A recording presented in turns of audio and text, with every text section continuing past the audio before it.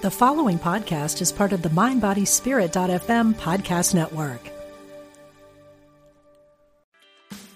Meditation doesn't have to be a solo practice. Meditation is more fun with friends. Looking for a way to drop in and hang out at the same time? Join us online at Omega Institute for a meditation party with self-proclaimed meditation nerds Dan Harris, host of the 10% Happier podcast, Sabene Selassie, and Jeff Warren. This 3-day retreat will stream live from Omega's Hudson Valley campus May 17th to 19th. Don't miss the party. Reserve your spot at eomega.org/party today.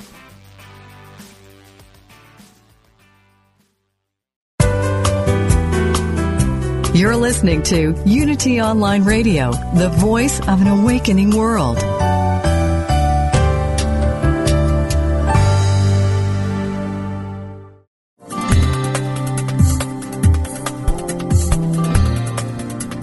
Are you seeking more energy and ready to have more healings and revealings in your life?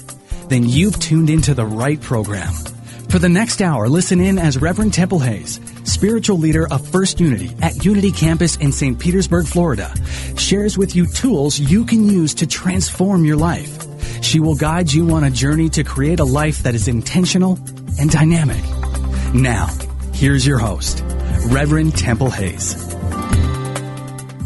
And welcome, everyone, and thank you for being on our show today. I have the good fortune of talking with Reverend Edie Weinstein. She is, an example of a mover and shaker, and like I refer to often on the show, an individual that through her life experiences is able to offer a lot of tools rather than rules, and she has been published in notable magazines.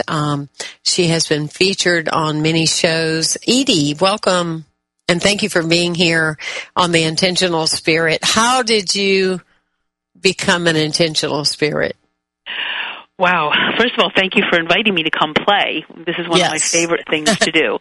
So an intentional spirit. I think like all of us, I was born into a world that I probably didn't understand, at birth. My contention is when you look at a baby, they know stuff, and by the time they're old enough to communicate so that adults can understand them, they've forgotten everything.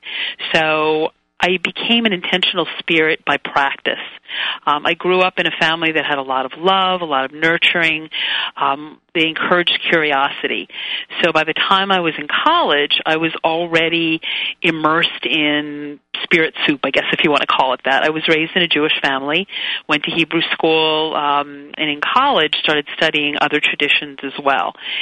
So I realized that I had a choice about how I connected with the God of my understanding. So I think that was part of it, was that I said, okay, this is what I want for my life. This is what feels good. This is what nourishes me in body, mind, and spirit. And I had a lot of wonderful teachers. Before the show, we were talking about Alan Cohen, who was one of my first teachers. We met in 1979, way back when he was just getting started. And he's been a good example of living intentionally. There are other people, and I mentioned Karen Drucker. Whenever I think of Alan, I always think of Karen, that they seem to go hand in hand. Another friend, Scott Kalakstein Grace, was a teacher of intentionality. The Dalai Lama, Ram Dass. So I see people as examples of how to live intentionally with, heart forward. So that was part of it. And I'm a work in progress, like you and on all your listeners. It's an evolution. Mm-hmm. What would you say has been one of the most significant events of your life, and why would you say that? Well, I've had a lot of them. The first one was when I was 4 years old. My grandmother died. My maternal grandmother was like a third parent. Now, I wasn't consciously aware of the impact at the time, but it shaped a lot of my life. So she's kind of been a guardian spirit for me. The next one, I'm trying to think what came after that. My husband died in 1998. He had been actually going to seminary at the time that he died. So when he died, I took his place in the class and was ordained instead. Graduated from the new seminary in 1999. That was a pivotal. So they're pivotal events, I guess is how I would look at it. That was another one. So his illness and his subsequent death. Starting a magazine before that, 10 years before that, called Visions, Holistic Health and Wellness. In fact, Alan was on our first cover. So that was a pivotal event, and it launched me into becoming a freelance journalist. And then, Michael's death, and then after that, 20 years later, I got to interview the Dalai Lama. That was a pivotal event. And then most recently, in June, I had a heart attack. 55 years old, didn't expect it, came totally out of the blue. However, as a result of that, I've done a lot of life review, something that people usually do at the end of their lives. Now, I'm not planning on leaving the building anytime soon. Right. This was an opportunity to take a look and see how I lived.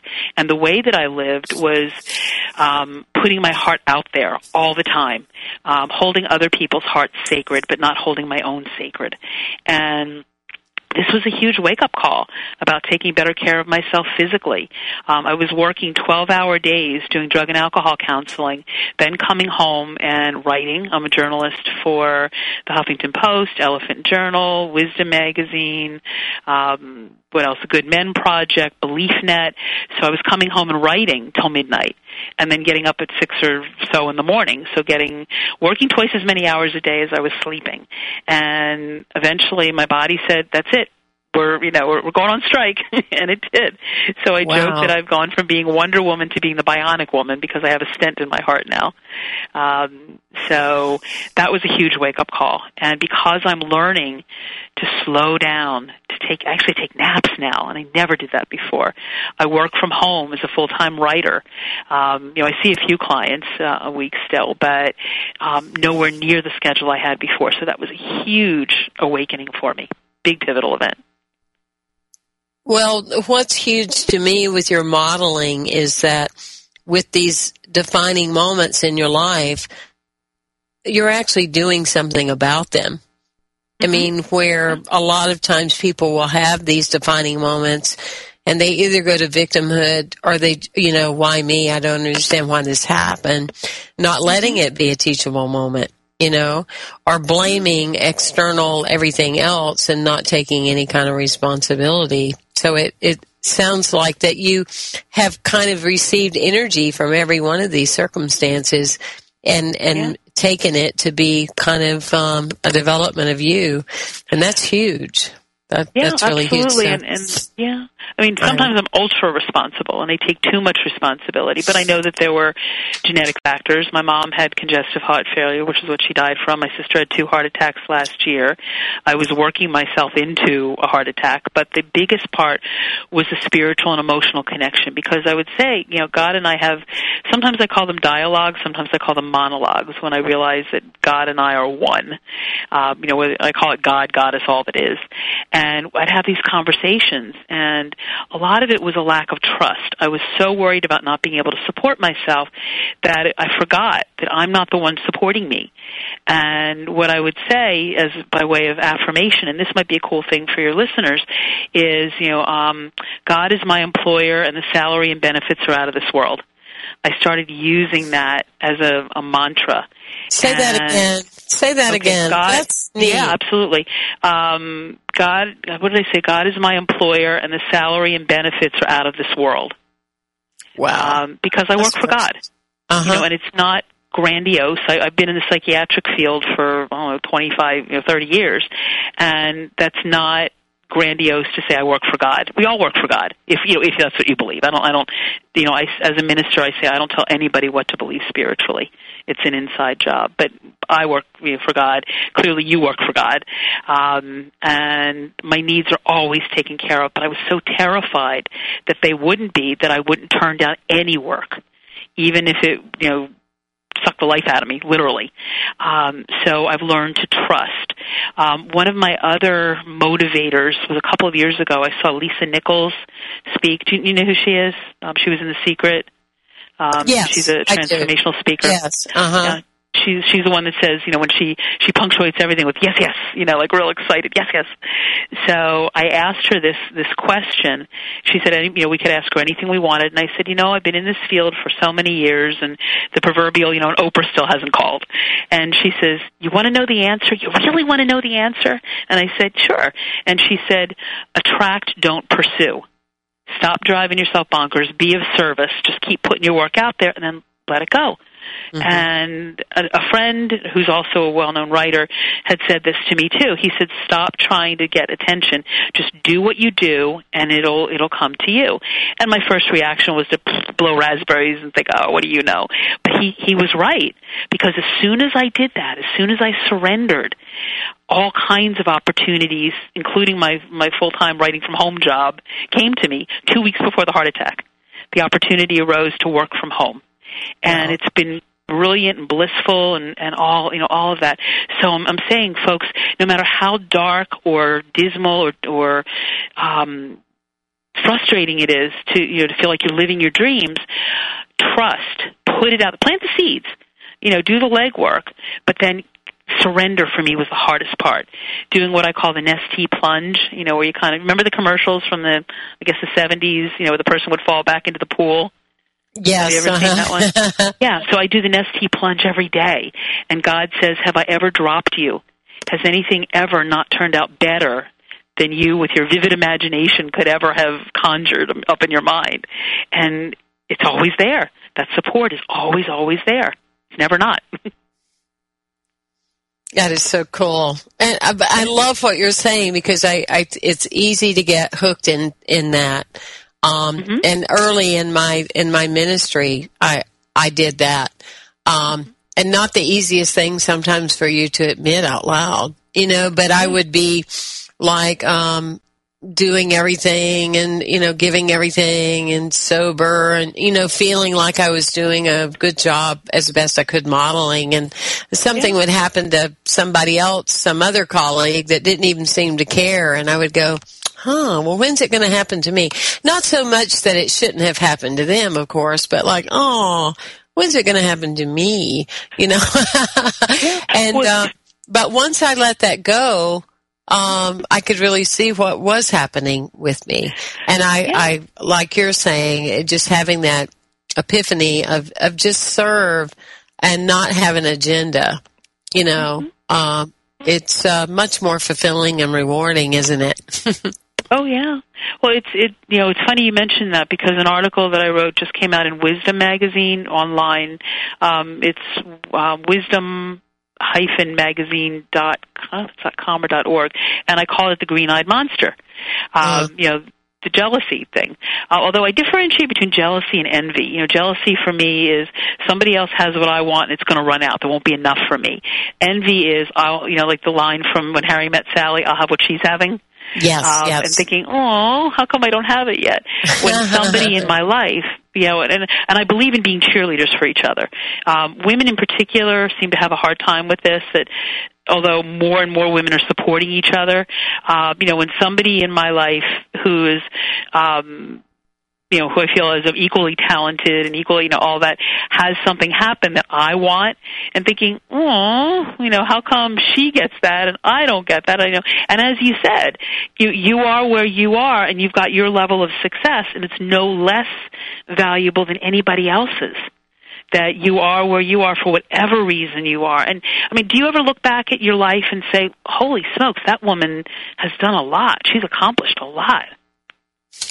Yes, absolutely. Yeah. Mm-hmm. Yeah. And it's always a comfort for me whenever I feel like I'm not enough, because most of us, and I hate to use the word suffer, but most of us struggle with or have a challenge with the not enoughness. I'll never do enough, I'll never be enough, I'll never have enough. It's that incessant monkey mind chatter that eats away at us, and it's really uncomfortable. But then I look at it and I say, make a list of all the things that you've accomplished from the day you started taking your first steps. You learned to walk, you learned to tie your shoes, you learned to feed yourself, you learned to ride a bike, drive a car. Maybe you graduated high school, maybe you graduated college, maybe, you been in relationships, or all the things that you've done from the time you were a little kid, and think, look at all that I've accomplished. And it's, in the midst of feeling like you're not enough, I encourage your listeners to do that, to make a list of all the things that they've done in their lives. And then, fast forward, what are the things that in 10 years you want to be able to look back and say, oh, this is what I did in the interceding 10 years. And just start doing them. Don't wait. Yesterday I had this amazing experience. You know who Judy Collins is, right? Yes. She's a singer-songwriter. Okay. Yeah. She's now on tour talking about a book that she wrote, and I actually have it here. I've got to see if I can find it. But it's about her own addiction recovery. She's been sober 36 years, and she lost her son 20-some years ago from suicide. The book is called Sanity and Grace, A Journey of Suicide, Survival, and Strength. And she was speaking at a fundraiser for a local community mental health center in my area called Penn Foundation.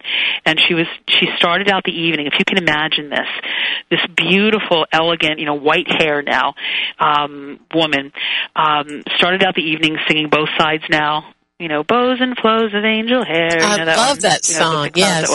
Started out and ended singing Amazing Grace. Have you ever heard Judy Collins sing Amazing Grace? No. Is it Amazing Grace? Look it up on YouTube. Phenomenal. But if you can imagine Amazing Grace with more than 1,000 people in this huge auditorium singing this song. That's how the evening ended. And in between, she talked about her history, the alcoholism, the addiction, her son's suicide. And I wanted to, as a journalist, interview her, but there wasn't an opportunity to do that because, she had already had her interviews booked, and I found out about the event a day or so earlier. And I said, but I want to meet her. I am determined to meet her. Now, they had a silent auction, and one of the things they were auctioning off was 2 of her CDs, an autographed copy of the book, a poster, and a photo opportunity with Judy Collins. And I looked at it, and I said, do I really want to put the money to it? And I said, you know what? You've lived your entire life worrying about, can I afford this? Is this something that I get to do, that I'm allowed to do? And I said, you know what? I'm doing it. I won. I put a bid in, and I won. And so I got to meet her, and I got to do the photo op. And I thought, this is how I want to live my life. And I don't live frivolously. I'm not spending frivolously. But it was a donation for a good cause, because I totally support what this agency does. And, getting to meet this amazing woman and reading the book and having her CDs and how, and autographs. I mean, some of them is like vintage stuff. And that's what I encourage people to do. And it doesn't have to cost money to live like that. If there's something you want to do and you're holding yourself back saying, I don't deserve, or I don't get to, or it's not okay if I do, ask yourself, what if you had a heart attack tomorrow and you didn't make it? 50% of the people, the guy that runs my cardiac rehab program that I'm in, said, 50% of the people die from their first heart attack. I beat the odds. So, and now I'm looking at life so differently. I'm not the woman that I was 3 months ago. I've just turned everything totally upside down. I lie on my couch sometimes and stare up at the ceiling fan. I never did that before because it wasn't productive. Yeah. I wasn't earning my keep. So, I'm living like that now, and it feels so good. I'll tell you something else that's a whole lot of fun. If you haven't discovered it, it's doing puzzles on an iPad. Have you discovered that one yet? No, puzzle, Oh my gosh, it's been one of my most favorite discoveries, is putting together puzzles on an iPad. It is so great, and you can even upload your own photographs and make them puzzles. So it's been great. And, things you're grieving, like I lost a couple of my Yorkies. They died after 14 years of this romantic relationship. And I have some of their photos uploaded, and I do their puzzles, and it's just healing. It's pretty amazing. Well, we're enjoying talking today with Edie Weinstein and her life, and how all the pieces of her puzzle have come together in the course of her life. And I'm Temple Hayes, and I want to thank all of you for your continuing contributions to Unity Online Radio. Because of you, we are able really to reach near and far across the globe with these powerful messages from so many of our shows and so many of our guests like Edie. We'll be right back after this short break.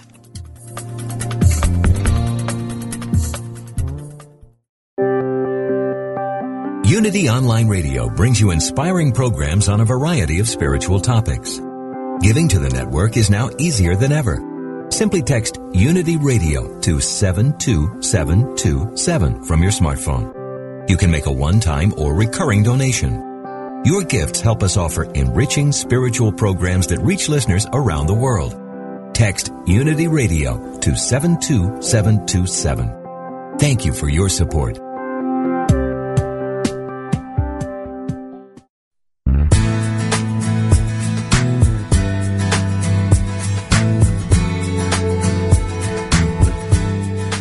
You have a coach in your corner, a life coach, that is. Like a coach in sports, a life coach can help you set clear goals and develop the confidence and tools you need to achieve them. Join certified life coach Carla McClellan Tuesdays at 3 p.m. for Vibrant Living on Unity Online Radio. Each week, Coach Carla and her guests will share strategies and solutions designed to help make your life more focused, more meaningful, and more vibrant. Do you have a specific issue or topic you'd like to discuss with Coach Carla? Call in toll-free Tuesdays at 3 p.m. during Vibrant Living, Life Coaching with Carla.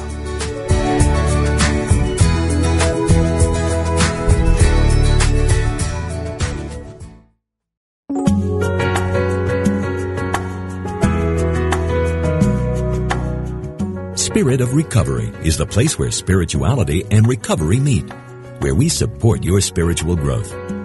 Reverend Anna Schaus, Ph.D., interviews down-to-earth guests who share with you how they keep going and growing in recovery.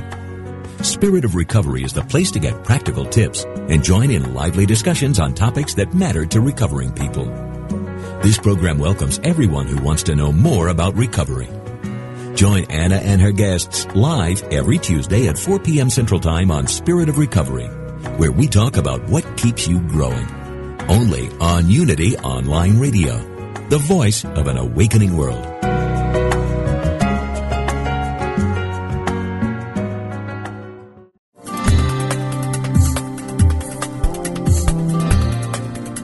Thank you for listening to The Intentional Spirit, Seeing and Being with Reverend Temple Hayes. If you have a question or comment about today's discussion, you can email us at theintentionalspirit@unityonlineradio.org. Now, here is your host, Reverend Temple Hayes. And thank you, everyone, for being with us. And if you're just joining in, I have the good pleasure today of talking with Reverend Edie Weinstein, and her website is liveinjoy.org. She has done so much for our positive messages out in the world that are not only positive in a way of impactful, but yet offer tools in which people can live. So, Edie, in looking at your website and reading up on you before our show today, I also love the title of your book, The Bliss Mistress Guide to Transforming the Ordinary into the Extraordinary. We like that anyway. How do we go from ordinary to extraordinary? So, how did the book come about, and why do you call yourself a bliss mistress? Okay, well, they both kind of go hand in hand. I've always loved the work of Joseph Campbell, who's famous for the quote, "Follow your bliss." Mm-hmm. And I realized that following your bliss is a pretty cool thing, but it still means like casting your line out for fishing, for something that's outside of you. And I thought, wouldn't it be cool for people to BYOB, be your own bliss? So I started teaching a workshop by that name, and I was walking into one of the workshops where I was going to teach that, and one of the women said, "Oh, you're the bliss master. You're going to teach us how to, live blissfully."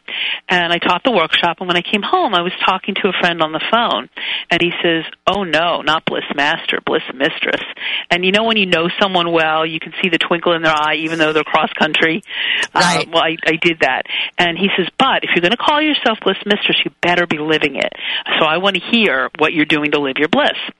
And I realized that, my calling at the time was to teach people, and it still is to some extent, how to be the mistress or master of their own bliss. Now, bliss for some people may be skydiving, or maybe deep sea diving, or it might be lying on the couch staring at the ceiling fan, like we talked about, or doing this. This is my bliss, is getting to talk to you and to your listeners.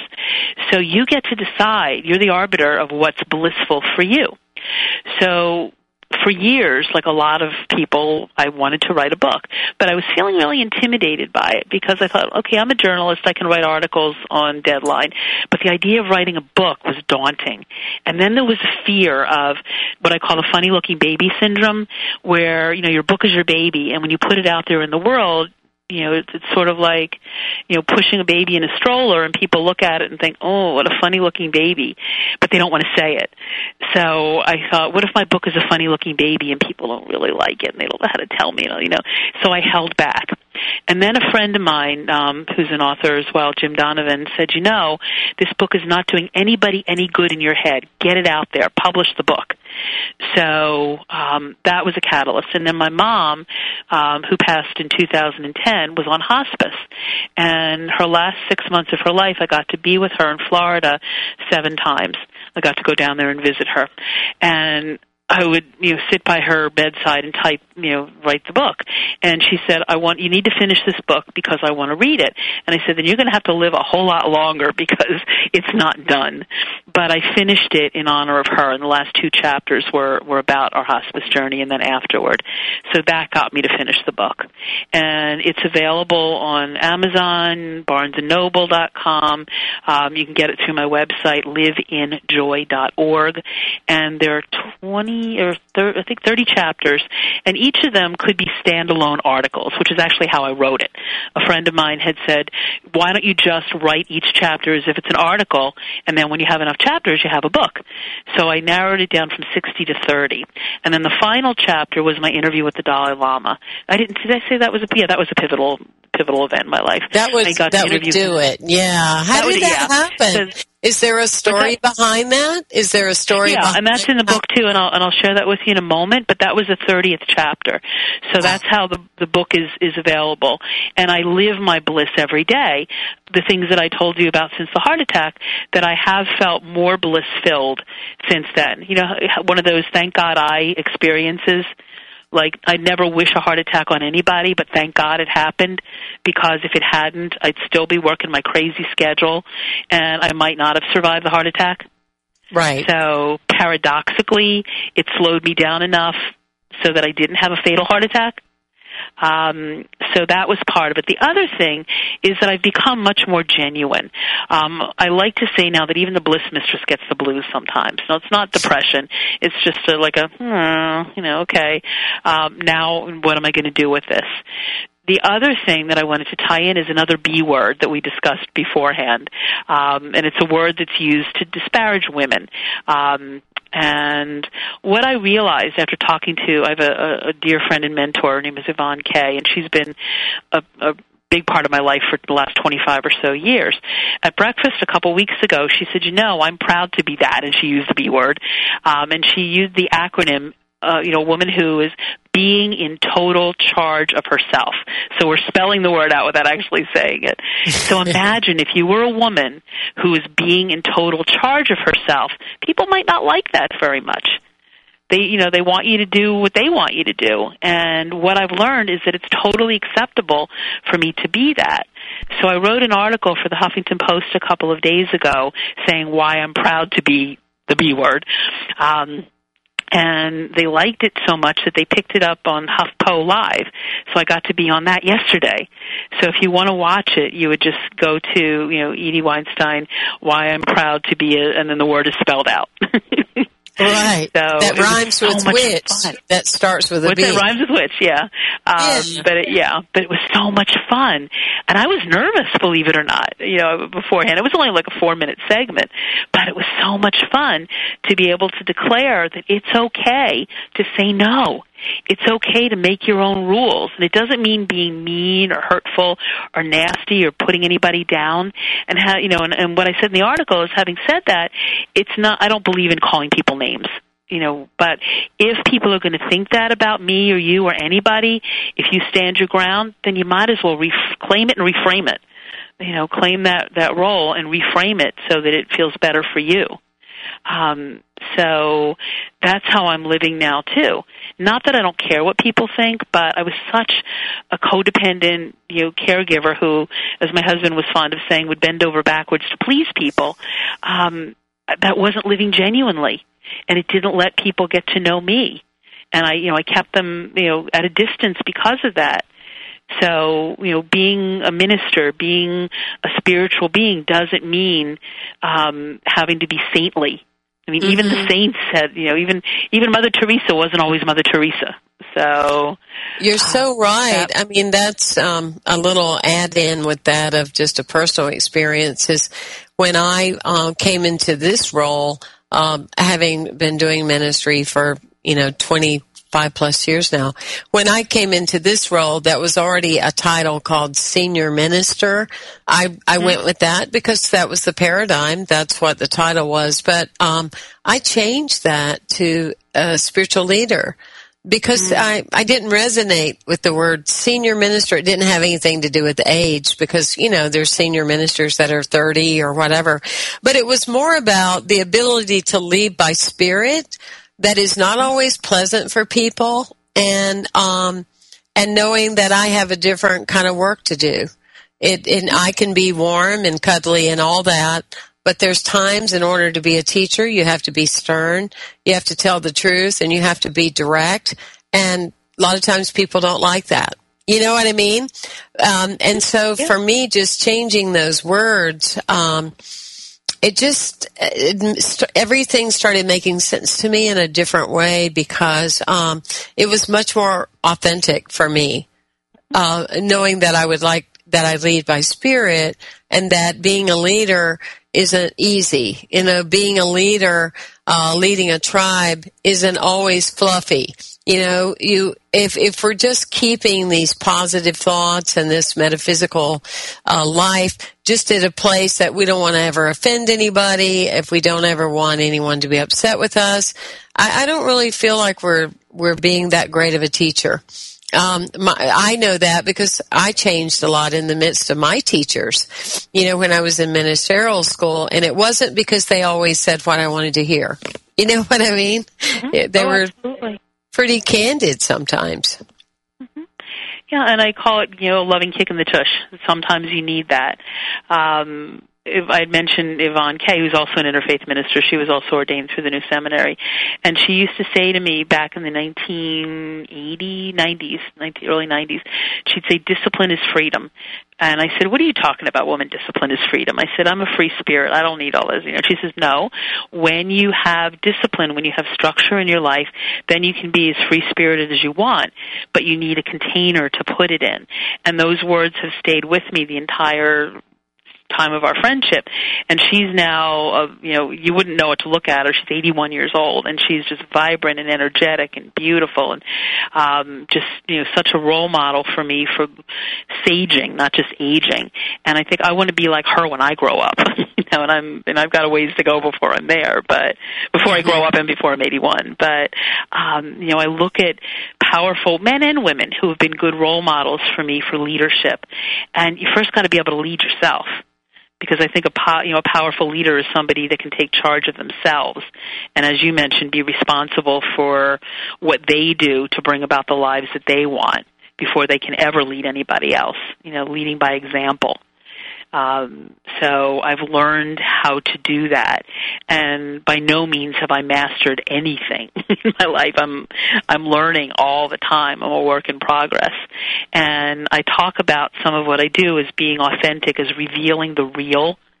Are you familiar with Debbie Ford's work with the shadow? The shadow effect. I'm certainly familiar with the shadow, but elaborate in the point you're making. Talk to us. Sure. Well, Debbie Ford was a spiritual teacher who died in 2013. She was just amazing. And she wrote a book called The Dark Side of the Light Chasers. And I actually talk about her in the article that I wrote for Huffington Post about how we all have our shadow sides. And she made a movie before she died with Deepak Chopra, and I'm trying to think who else was in it, about how we try to keep our shadows hidden because we think people won't like us if they know. And shadow doesn't mean evil. It just means our fears and the things that we keep other people from knowing, our vulnerabilities. And it's when we reveal them that people can come closer. I was so terrified of people knowing that I felt insecure or jealous or scared, or sometimes I had self-doubts, that I wanted to come across as being supremely self-confident, have it all together, everybody's rock, a safe place to land, that if they knew that I didn't always have it together and I wasn't always confident, that they'd run screaming, And as a result of that, people have said, no, we feel closer to you because you've shown us who you really are. That, believe it or not, there are people that have said that they were afraid to approach me, not because I'm terribly what's the word, not unapproachable, but just intimidating, but they felt nervous about it. And now that facade is gone, the mask, the always smiling mask is gone, that I can be real and people get closer. It's sort of like, did you ever read The Velveteen Rabbit? Do you know that story about how toys become real? Tell it to our listener, because even though I have, maybe a lot of our listeners have not. Yeah, The Velveteen Rabbit, I don't know who wrote it, but it's kind of a dialogue between this bunny, stuffed bunny rabbit and another critter called the skin horse. And the horse is telling the rabbit about how, when your fur is all loved off and your button eyes are hanging off, that you become real to a child. And that's how I feel. But I was so scared of people seeing the fur loved off and the button eyes falling off that I pretended that everything was pretty and nice. And the irony, I was joking about this, the Huffington Post thing, was I've been a good girl and nice. And I'm a clown also professionally, and my clown is a fairy named Feather. And she's all glittery and, and fluffy and all that. And I said, and it was when I became that B word, when I was willing to claim that B word, that I'm getting the attention that I wanted from being the nice girl, and not making waves. So play with the idea of who you really are, who you're afraid to show the world that you really are, and see what happens. When you take off the mask, ask yourself, and again for you and for the listeners, ask yourself, who's underneath the mask? Like, what's the mask you show the world, and who's really under there? And what do you think will happen if you show the world who you really, truly are? And just watch what happens. It's magic. It's absolutely magic. That's really powerful. And it sounds like you're giving a number of these insights in your 30 chapters. Am I correct? Yeah, some of them are that. The article or the chapters are basically what I call slice of life stories, chicken soup for the soul genre is what I call it. And they're life experiences, from things that I've done. And then at the end of each chapter are what I call bliss kisses, that enable you to do like a dialogue, an inquiry into some of these subjects. And then at the end are what I call bliss bites. And I forget which I don't have the book sitting here with me, but which are bliss kisses and which are bliss bites, like the little nibbles of imagine chocolate. Chocolate's my drug of choice. So imagine nibbling on chocolate and as kind of a nourishment for the soul. Just different tidbits. And then the Dalai Lama story is part, the article is part of that as well. So yeah, there are a lot of pointers in the books, a lot of practical kind of things. And I like taking the readers along with me on my adventures. So not that they're all terribly exciting adventures, but one of them is a chapter about, as I was turning 50 is when I finished the book, 50 things that I either have done in my life or want to do. So if anyone has a birthday coming up, make a list of whatever number birthday is coming up. My 56th is coming up in a few weeks, so I'm going to do a 56 list, 56 things that I want to do like a bucket list. So that's one of the chapters. One of them is called A Relationship with Chocolate, because I was mentioning chocolate. One of them is called, I'm trying to remember the name of it, The Servant of the Creation. It was based on a talk that I heard Elizabeth Gilbert, who wrote Eat, Pray, Love, give about how those of us that are creative people think that creativity serves us, but the reality is we're the servant of the creation. The muse speaks to us and tells us what to paint, what to draw, what to write, what music to make, what dance to do, and how when we acknowledge that, we let the creativity come through us. So if you're a writer, let your writing write you. If you're a dancer, let the movement move you. So that's one of the chapters. Another one is based on the movie Under the Tuscan Sun. Have you ever seen that? Yes, what an excellent movie. Uh-huh. Yeah, one of my favorites, and how the author talks about how when she moved to Italy, her friend who was a realtor talked about how there were train tracks laid between Austria and, I forget where, but it was through the Alps, Italy and Austria maybe. And the train tracks were laid even before there was a train scheduled to come through, with the idea that eventually, someday, a train would pass through there. So when I teach people how to manifest, and I use the term manna, M-A-N-N-A, manifest, like manna from heaven, that they see that they have to lay the train tracks before the train can come through. And too many people say, well, I'll wait for the train to come through, then I'll put the tracks down. It doesn't work like that. The train won't have anything to run on if there are no tracks there. So I encourage people to lay their own railroad tracks every day, or lay a runway, or whatever it is, to accommodate your dreams.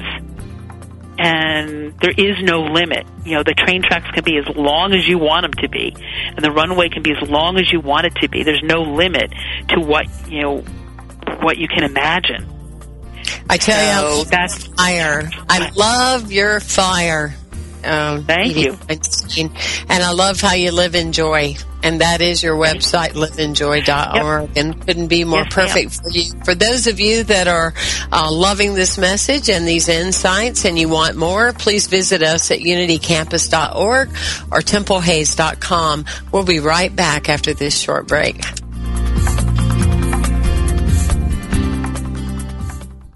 Do you ask with childlike wonder, what is the nature of God? Who is Jesus? What is the Christ? How do we know what we know? When you ask these or other heart-centered questions about the non-physical, intangible aspects of life, you are, on some level, a student of metaphysics. New from Unity House and nearly 5 years in the making, Heart-Centered Metaphysics, a deeper look at Unity teachings, is now available. This is Paul Hasselbeck, author of this quintessential study guide. Enjoy a deeper exploration of universal spiritual principles and truths, whether you're just starting or have been seeking for years. Each thought-provoking chapter of Heart-Centered Metaphysics speaks to truth seekers like you, providing essential tools to help elevate your consciousness and create spiritual transformations in your outer life and circumstances. Order your copy today from the Unity online store at www.unity.org. Then click on Shop. I will leave this world as it is. The world is full of voices, advertising, television, politics, colleagues, family, and friends. All are too happy to tell us how to live. In all of that noise, it's easy to miss the one voice that matters, your own soul. What would happen if you could hear that voice? Imagine the clarity, confidence, and courage that would be yours, and the life you could create. Join Janet Connor, best-selling author of Writing Down Your Soul, The Lotus and the Lily, and Your Soul Wants 5 Things, as she and her guests explore how to hear the call of the soul and create the soul-directed life.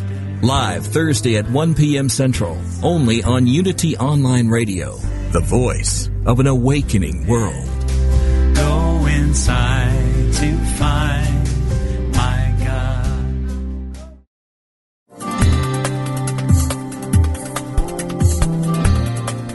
We now return to The Intentional Spirit, Seeing and Being, with your host, Reverend Temple Hayes.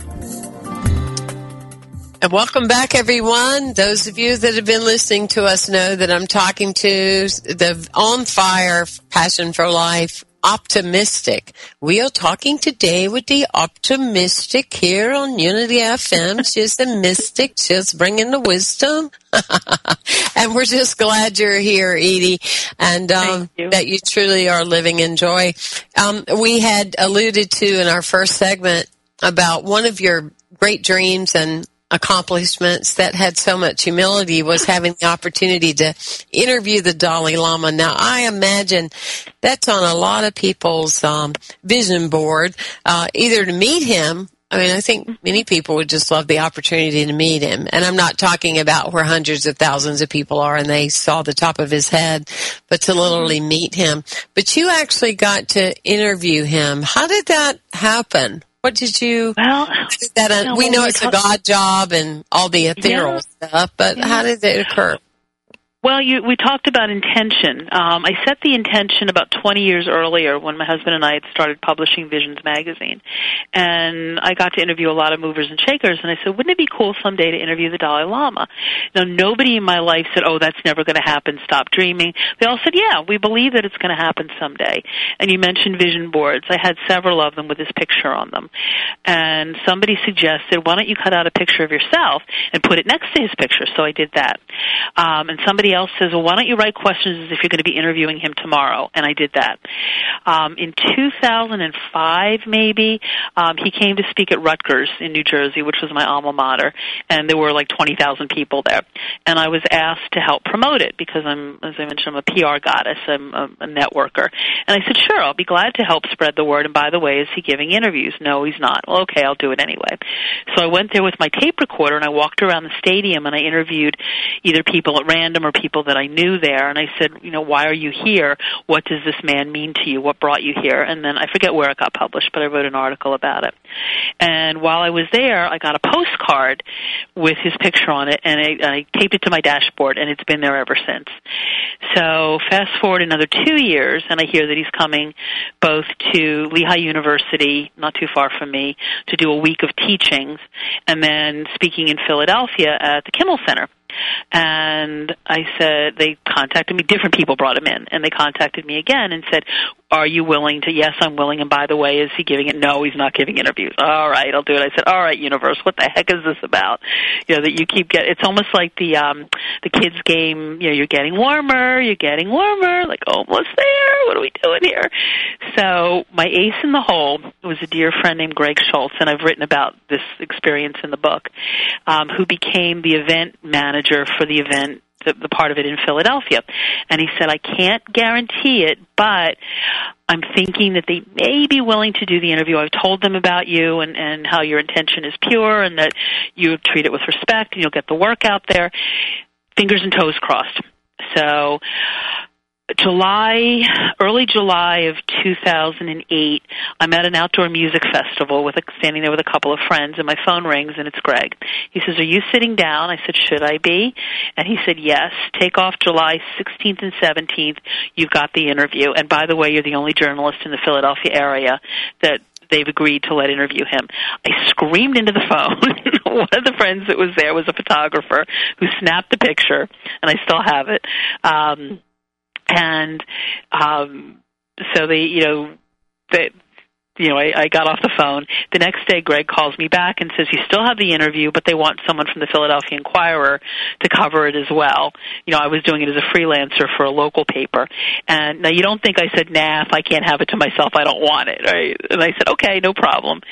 So I knew of the man who was going to be there with me. David O'Reilly was the religion columnist or religion editor for the Philadelphia Inquirer. And the day before, we met at a Buddhist temple where His Holiness was speaking to a group of people at the temple the day before the interview. And we looked at each other like these two conspiratorial little kids and looked at all the other journalists swarming around. And I said, they don't know that we're going to get to be with His Holiness tomorrow. And we were like kind of rubbing our hands together with glee. And he says, I got a new suit for the occasion. I said, I got a new dress for the occasion. And so we were just really excited about it. And I said, we each get 15 minutes with him. What about in the spirit of cooperation, we go in together and get a whole half hour? And we did. So, we walked into, they wouldn't even tell us where he was staying until the night before. And I said, they really think we're going to tell anybody where he's going to, that we're going to do anything that would jeopardize this interview?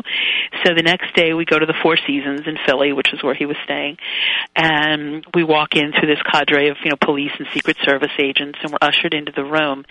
And I don't know if if any of your listeners have been in his presence, more than just seeing the top of his head over, a crowd of people, but he's very youthful looking. He's now, I'm thinking 79 this year, because he turned 7, yeah. I'm thinking that's when it was. Yeah, he'd probably be 79 this year. But just dimples and very smooth skin and big smile. So as soon as I see him, I start tearing up, of course. And it felt incredibly surrealistic. And there's a ritual that you do when you meet him where you take a white silk scarf called a kata, K-A-T-A-H, and you fold it and hold it over your hands in prayer pose, namaste, hand over your heart pose. He takes it, blesses it, and puts it around your shoulders. Well, when he did that, he hugged me. And I've only ever been hugged by 2 other people since then, or one before, and that was Ram Dass, and then the other is a dear friend of mine who just died. Her name is Delane Lipka, and she ran a retreat center in New Jersey called Mount Eden, and she is sort of like a local Amma, that kind of hug. But it was one of those feelings like, oh, I'll never wash again after that. But I've washed several times since 2008, so that's not a problem. But it was that feeling of being bathed in love. And then he ushered us over to the couch, and we did the interviews.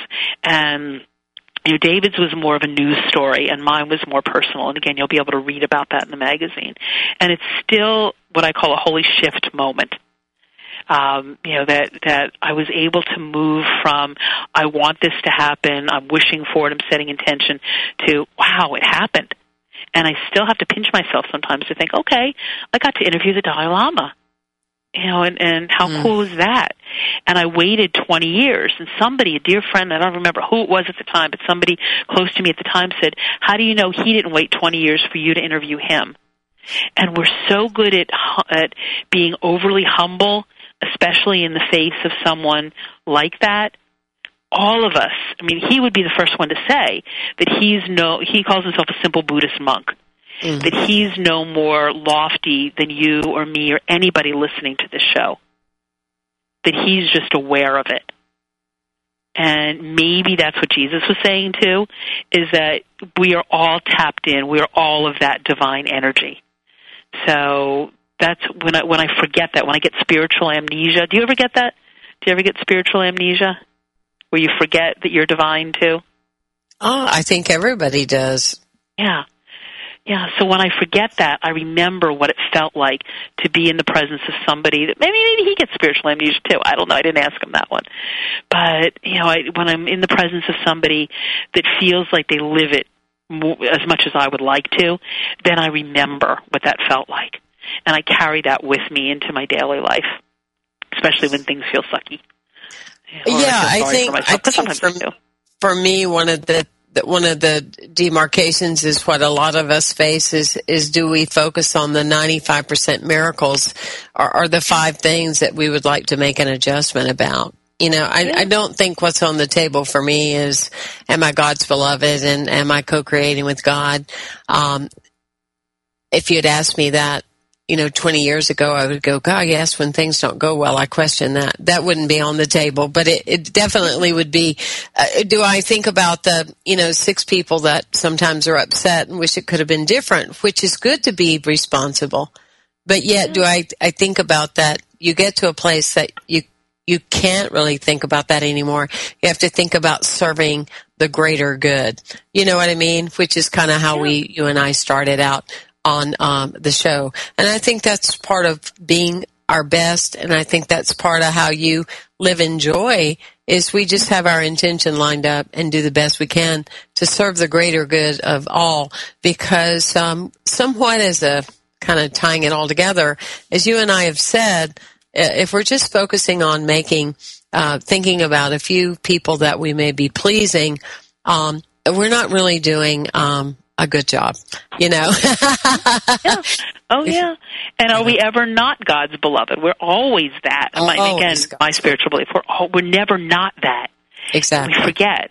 And you use the term I use the term optimistic, OPTI-MYSTIC, as somebody who sees the world through the eyes of possibility. I don't know where that came. It probably came to me in meditation or a dream or something. But I think about that if I'm an optimistic, if I see possibility in everything, then nothing is impossible. There's nothing, there's certain things that haven't yet happened in my life, and they may never happen, but it doesn't mean I can't put it out there and set the intention and plant the seeds. And intention to me is not the same as a goal. An intention is seeing what it is that I want, and I've come to accept that there isn't anything that I want that isn't possible in some way. That, the seed is planted because it is possible. That I wouldn't want something if I couldn't potentially have it. Now, not everything I want is for my highest good. So I always add that caveat. I'll accept this if it's for the highest good. Yeah. And if it's not, ain't going to happen. That's again, if my that's belief. not, hit the road, Jack, and don't you come back no more. Yeah. Listen, it's been a privilege and pleasure to have your energy and your fire and your passion on our show today. I want to remind everyone to go visit Edie's website. You can find out about her blog, her different writings. She is a multi-dimensional person. That would be great for you to know and be aware of. Put her on your favorites on your website list. Edie, thank you so much for being on our show today, and I look forward to talking to you again in the near future. God bless you on this incredible journey that we call life. Thank you. Thank you. Bless you too. Take care. All right.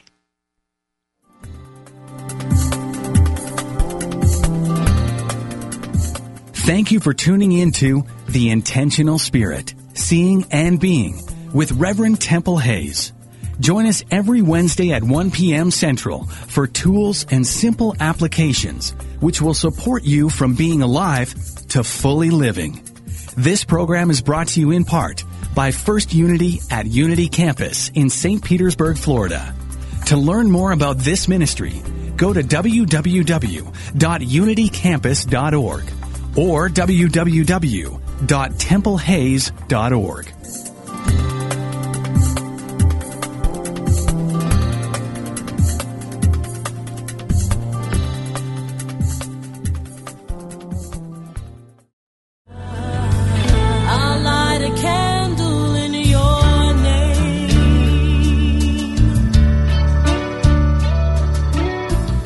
Just like life, grief is a journey, not a destination. Whether it is loss of life, relationship, security, or simply the process of change, have you given yourself permission to begin your journey of grief? Have you yielded to the gift of grace? Join Reverend Chaz Wesley every Thursday at 5 p.m. Central on a virtual navigation from grief to grace, and explore new horizons of empowerment, significance, and support. Only on Unity Online Radio, the voice of an awakening world. I'll light a candle in your name.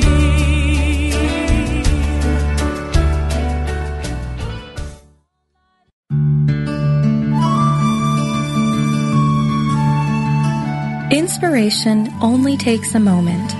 We invite you to focus your attention inward with these words from Elizabeth Searle Lamb. This is a new day. Lead your conscious mind to that still haven of your soul where your indwelling Christ opens wide the doorway of your heart. At once, mind, soul, and body, you are flooded with the light and love of God. You are lifted high above this earthly plane and filled with the radiance of Spirit. Send this love and light on to those whom you hold dear so that it may uplift, heal, and comfort them. As you send this radiance on, you are filled with a new sense of God's power, and you release this power to the whole world to uplift, Guide and bless all people. A day's tasks await you, but God is with you, and with God's help, all shall be done perfectly. This meditative moment is brought to you by Unity.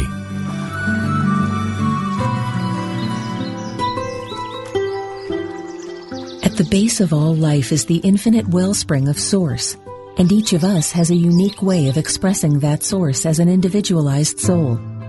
Do you enjoy the company of inspiring people who are living on purpose?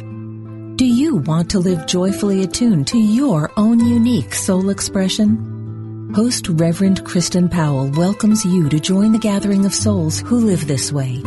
You'll meet artists, naturalists, and other soulful expressions that will inspire you to call forth the most alive, passionate version of yourself.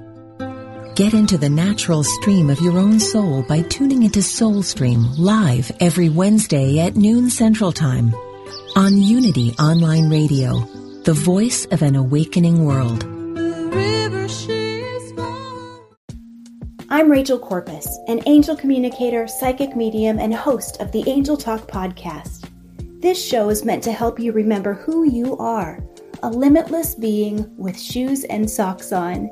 And along the way, we'll connect to people on the other side and experts in the field like authors, healers, animal communicators, and more.